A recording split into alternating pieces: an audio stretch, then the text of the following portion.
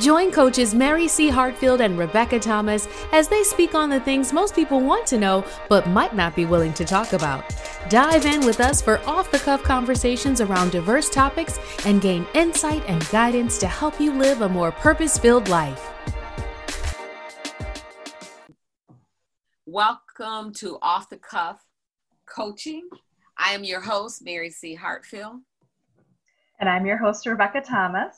And what are we talking about today, Mary? So we're talking about why diversity in our circles not only expands our minds, but also our influence.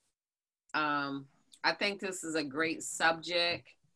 And really, this is something, Rebecca, you kind of threw out. So why don't you talk about it, introduce it to everybody a little bit. Okay.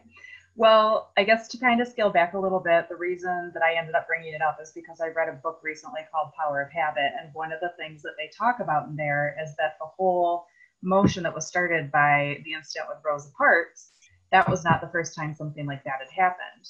And one of the reasons that ended up spreading so far was because she went in and out of so many different circles, whether it's social circles, volunteering, education, like all of those different things. So she had a lot of different connections to different people, and it allowed those people to show up for her in a bigger way because she was working with so many different groups of people instead of just a group of people that reflected who she was, and just one group of people that looked like her and had her same beliefs and her same connections and things like that. And I just thought that was really interesting, especially considering our current atmosphere in the United States. Yeah, I love that section in The Power of Habit when he talks about that, because her husband talks about that she ate more potluck dinners right than at home. Can you imagine? I can. I can't. I love potlucks in the first place. So, right. But, and I think too, that comes up with your influence, that because they knew her, they felt obligated. Right. Obligation comes with that. So I think when we talk about diversity and the people that you're around, it makes a difference, because certain people are going to act based on they know you, and also on what your expectations that you have out of people. Absolutely. Because basically when you talk about what they were talking about in the book with Rosa Parks, that's called weak tie theory. And it basically boils down to being peer pressure. Like, what are you going to do? What aren't you going to do, based on if Joe or Susie or whoever knew you were doing it, because those are the people you're connected with. And the more connections you have, the more that influences your decisions and your mindset. Yeah. So we're saying that we recommend everyone should be diversified with your friends, the people that you interact with, the people that you have conversations about. So how does someone, let's say if they're white, get started on diversifying the people that they're dealing with? See, and I think that's a really interesting question right now, because I even had a conversation with a friend the other day where we were talking about the same thing. And right now, it seems like it's easier and harder to do that, because we definitely don't want to fall into the category of tokenism, which is a whole nother subject. So It's how do we still find those connections in those places? So, I mean, to me, it could look like a million different things. So it could be social media, investigating different perspectives on social media and seeing what they're saying, how they're saying it, and interacting in those groups, and being there to listen more than anything and learn, educate yourself. It could be going to a restaurant, a Black-owned business, a minority-owned business, and just sitting and appreciating the culture and experiencing something new that maybe you don't usually do. Reading a book that's by a Black author, and just putting yourself again in a different perspective, because that's a lot of what it is too, is perspective. And just being really authentic and intentional about connecting with people that don't look and act and believe just like you do. Yeah, and I think that's, don't believe just like you believe, and think, and it's twofold. It's not just even for white people, it's for people of color. If you look around, if you can start writing down your friends on a piece of paper, it's an exercise everyone can do. Write down, who are my friends? who's in the circles that I run. And if you see there's mostly the same type of people of the same kind of race, then you need to diversify your friends, because it's also has to do with the mindset. I know growing up, I grew up on one side of Kentwood that mostly was black and white. Mm-hmm. And we all hung together, went to school. And then I moved over to the other side of Kentwood, was kind of Kentwood. One was Kellogg's Public Schools, one was Kentwood Public Schools.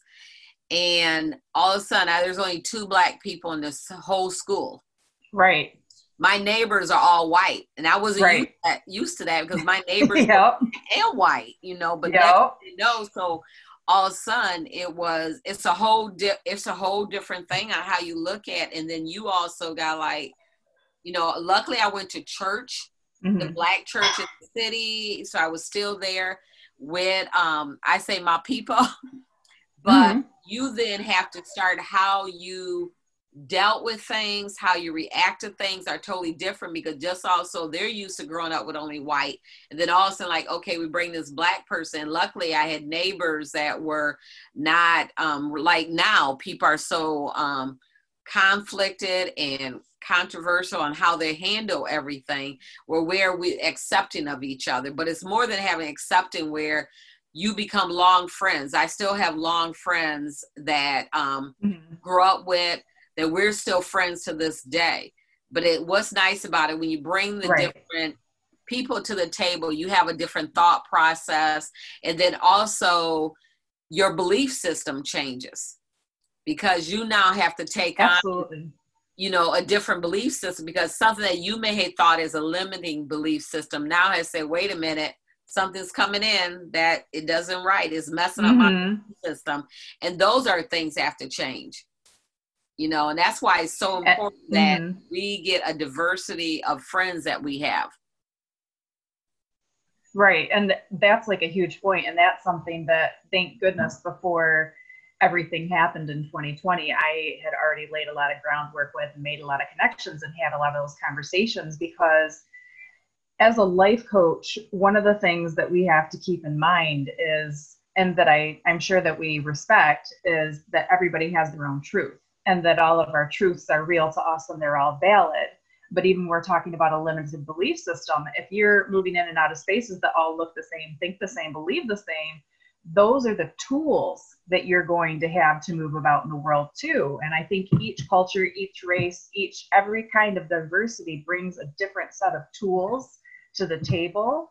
And some of them positive and some of them are negative. So taking the positive ones and using those to build each other, but also honoring like what your personal truth is. So, okay, this is my situation. This is what I have to be mindful of.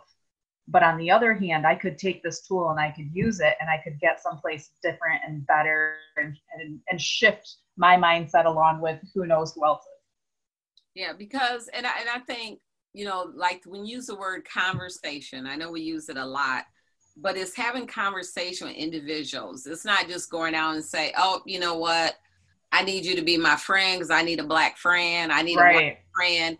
It's like sitting down, having conversations where they can be authentic, that each person can bring their authentic self to the table. Yes. And be real of who they are, because all of us have limiting beliefs that because no one has challenged in them, they're not actually the right ones that we all need to be thinking, because they're not positive. But yet when people sit at the table, then we're saying, you know what, wait a minute, I can think a different way. I met one white person and she act like this. I don't want to deal with all them white people because they're all going to be like that. No, that's a bias that last session we talked about that. Is that true or is not? You know, you put it on all the people. So that's why, so when we can say, no, everyone's not like that, because I have a friend and I have a lot of friends that are different. They don't act like that. You know, we have all our culture. Everyone's culture is different. You know, absolutely. We have, you know, ethnic cultures that are one thing, but also family culture that is different. And that what comes to the table. Right. Yeah. And even talking about that, it's just, isolation is a horrible thing in any capacity. So whether you're isolating a person or a family or a society, whatever, a culture, a race, that's where you stay small and you cling to the hopelessness of the situation because you don't feel like you are connected to something bigger than that. So I think right now that's another reason to really make sure that we are not isolating and staying in our safe corners, because that's not going to help anybody when it comes to the end result. Right, exactly. And I think too is that part of it, knowing that when we come to the table and you sit around and have a different, diverse voices at the table, each person has to be honest. They have to be truthful with each other, and you have to be vulnerable a little bit. Don't you think? Absolutely. Vulnerability. And it's so funny because people seem to really shy from vulnerability until it's not uncomfortable anymore. But that's one of the biggest things to not only releasing your own personal issues, but connecting to other people and climbing out of that isolation. So having those very, like you said, authentic conversations, that's what I've been encouraging a lot of my white friends and connections to do, because it's like, how do we show up and do this and bridge those gaps right now with everything going on without it turning into, like I said, tokenism before. And I think just being authentic and realizing that however that other person responds is going to be completely unique and completely valid, and leaving the decision up to them, but not putting it on them and not showing up with an expectation of how it should turn out either. Yeah, because I was, I'm trying to think, I was listening to a show last night, and I think Andy Cohen and Bev Smith, I was listening on the radio, I was traveling, and she talked about, I'm reading a book, and a white guy called me, said, I want to commend you, but I want to say to the viewers, it's not the Blacks' responsibility to educate you. Right. It's your job to educate yourself. Yeah. And that's the huge thing about it. And like she said, I'm tired. I'm worn out from, I got to educate you that you're putting all this responsibility on me to get you up to par, when reality, because I didn't have the advantages not being up to par. I had to go to work already with a diverse group of people, where certain people still live in a society in places where it's only them. So part of that is individual responsibility to decide, I'm going to walk in my truth. I'm going to be authentic, and that I'm going to have to give up a part of who I am and be vulnerable in order for me to walk in it and also be with a diverse group of people, because they're going to expect me to show up. Absolutely. And if we don't show up, like, that's complicit in everything that's happening. So it's really important. So coming from you, like, what do you suggest other than having like authentic conversations at the table with people in trying to bridge those diverse gaps right now? If you're in a space that is a majority white and you want somebody else to come in and you want that connection, obviously we need to educate ourselves, but what would you suggest in pursuing that? I know right now, if we were not in COVID, I would show up at different events that are different than what I'm used to going to, and be where you're going out and meeting different people. We always like to bring a friend to a group or meet to go to, but going there by yourself and say, you know what, I'm going to check this out. Church is huge.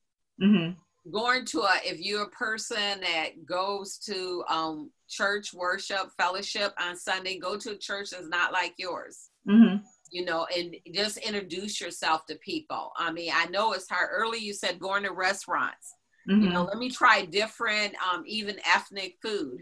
That's different than what I'm at. But part of it is open yourself up to receive. And really, when you start putting out into the environment, you know what, I'm ready I want to know other people. I want to get to know other people. It's going to happen. People are going to start crossing your path. Absolutely. That you weren't expected. And then you have to question that, what is going on, but you put it out there into the atmosphere and it's going to happen. But part of it is you personally getting yourself ready and open yourself up to receive other people, because some of it, like I said, what they think is going to be totally different than yours, but yet you have to be open to receive it. All of us have to be open to receive it.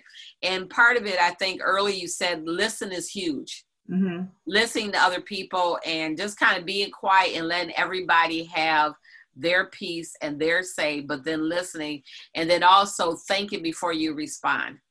Don't react emotionally. We talked about that before. Yeah. And the listening part, just one last thing I want to add about that, listening to understand. So not listening to respond, not listening to put your spin on it, and not even worrying about having it mean something in the moment, because you still need that time to process and continue to educate yourself. But listening to understand is a huge piece, because that keeps people from being right or wrong. Not that anybody is, but that seems to be what we tend to. Yeah, listening to understand, that's huge. Listening to understand, that's great. And I think, we're going to end on that, listening to understand. Hopefully you enjoy this conversation that we're had at Off the Cuff Coaching Podcast. Please tune in. Every Wednesday we'll drop a new podcast at noon. And then also too, don't forget to subscribe for you get notification when new podcasts arrive. Rebecca, I can't wait till we can be with each other in the same place. Right. And record together too. Right. Record together too. So this has been great conversation. Yep. Thank you for your time, Lydia. I always appreciate the conversation with you. Everyone. Don't forget, subscribe. You've been listening to Off the Cuff Podcast with life purpose coach Mary C. Hartfield of Living Life on Purpose, and more than a life coach and energy architect, Rebecca Thomas. Make sure you subscribe to the podcast, go and leave us a review, and tune in next time as we continue to talk about the hard things, bring them to light, and help you move through your life with a little more grace, curiosity, and realness.